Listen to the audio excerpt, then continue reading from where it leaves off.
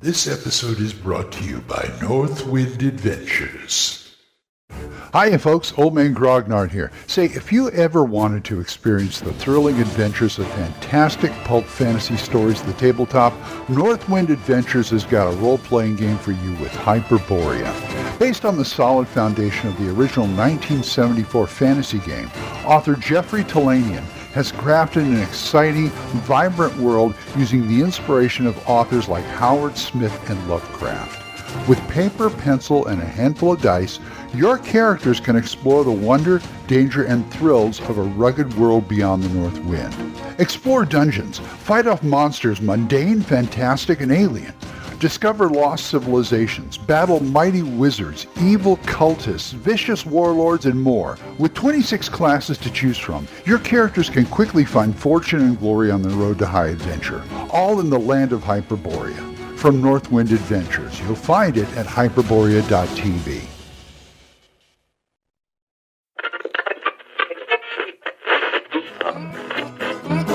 Abandon all hope, listeners. You're listening to Radio Grognard, the OSR podcast about stuff, with your host, Glenn Hallstrom. Hiya, folks. Old Man Grognard here. Hope you're all doing well. It's a nice day. You know what I like to do as far as adventures go, coming up with adventures? If I can't come up with something, on my own or whatever inspires me or whatever, I love to kit bash. I really do. I love to kit bash modules and other adventures. And it's not as hard as you think it is. You just have to keep a few things in mind. Like, say, you like the dungeon in this module, but you like the adventure in that module, and you like the setting in this module, the general setting anyway, or the town or whatever. I don't know of any module that doesn't encourage you to do that anyway. So what I like to do is, like I said, I like to kit bash it and then take what I want and put it together and see if I can throw together a story or something like that. And a few things you just got to remember. One, your source. Where, not what you're getting, not what you're taking, but where you're going to put it. Like if you have your own original world, or even a pre-made world like Forgotten Realms or someplace like that. But mostly it's a lot easier to do if you have your own, homebrew world. But, be mindful of where you're going to put it, because a lot of things are like, you can put this anywhere in a mountainous area or a desert area or something like that. So you got to kind of be mindful for that. The second thing you got to be mindful of is what's in it. Can you use it as is? I'm sure anybody, any GM worth his salt would probably rework the inside to a certain extent. In other words, does it use monsters that you don't use? Does it use races you don't use?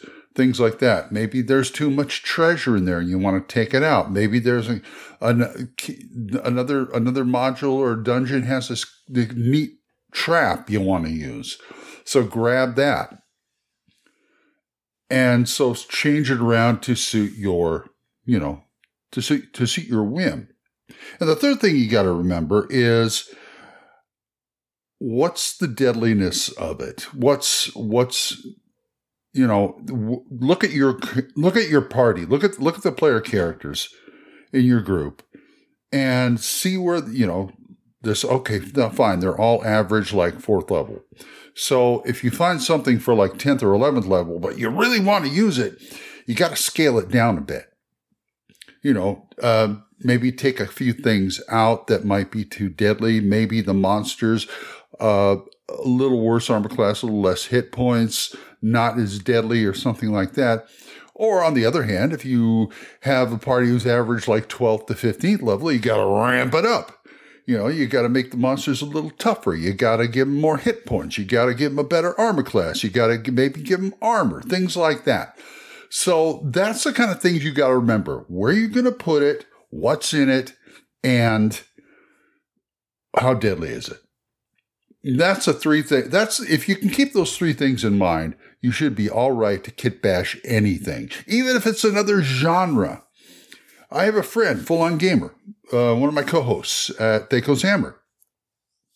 He took the Night Below box set and put it in space. He put Ravenloft in space, and he uses it fine. So, like I said, don't be restricted to whatever genre you're using. I mean, I've taken Westerns and made wonderful adventures in fantasy with them, that kind of thing. And, it just gives you another way to think out of the box. And that's what GMs should do, is think out of the box. That keeps the game going, keeps the game lively, more entertaining for the players. Okay. There's my piece. I'm going to go start my day. So, if you guys want to talk to me about this or anything else, oldmangrognard@gmail.com, or drop a voicemail on Anchor. We are monetized, so as little as 99 cents a month, you too can help support this program. I would thank you for single donations, my Ko-fi page, ko-fi.com/oldmangrognard, and my PayPal tip jar, paypal.me/oldmangrognard. And they're getting kind of lonely. You might want to hit them up. Anyway, I want to thank these people who do give to me monthly. Jonathan, Oliver, Gilbert, Juan Carlos, Daniel, Dan, Benjamin, Jason, John, Allen, Aaron, Michael, Randy, and Joe. Thank you very much. Also, there's other good podcasts out there. Dan Gregg has the Jung, Y-U-N-G, Jung Grognard podcast. Kevin has the Red Caps podcast. There's Daniel Norton's Bandits Geek podcast. Randy and Joe's Biggest Geekest podcast. Big John Allen Large is the Red Dice Diaries. And my friend Eric Tinkar's Tavern Chat. So, until I see you folks next time, keep the dice warm, and I'll talk to you later. Bye-bye. Questions? Comments? Send them to oldmangrognard@gmail.com. We'll see you next time when Radio Grognard is on the air.